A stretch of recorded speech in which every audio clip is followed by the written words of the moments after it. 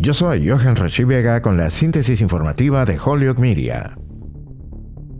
El superintendente de las Escuelas Públicas de Holyoke, Anthony Soto, fue llamado ante los líderes estatales de Educación el martes para brindar una actualización sobre los esfuerzos para sacar al sistema de escuelas públicas de la ciudad de la administración judicial estatal en la que ha estado desde 2015. El superintendente Soto describió los cambios positivos en Holyoke durante la última década, incluidas las tasas de graduación, los esfuerzos de rezonificación y un personal más diverso. Sin embargo, la gran pregunta en la mente de todos sigue sin respuesta. El martes, la reunión de la Junta del Departamento de Educación Primaria y Secundaria presentó a los funcionarios de las escuelas públicas de Holyoke, incluido el superintendente Soto, para obtener actualizaciones sobre el progreso del distrito. Holyoke es uno de los 3 distritos actualmente bajo administración judicial estatal y lo ha estado desde 2015 porque el Estado creía que el distrito tenía un desempeño críticamente bajo. En la reunión, el superintendente Soto describió varias cifras clave,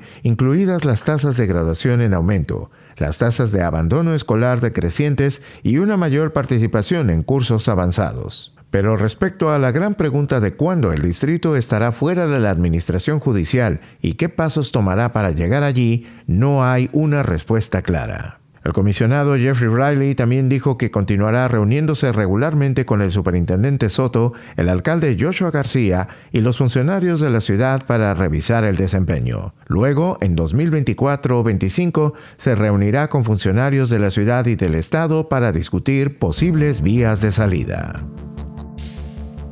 Yo soy Joshua García y esta fue la síntesis informativa de Holyoke Media a través de WHMP.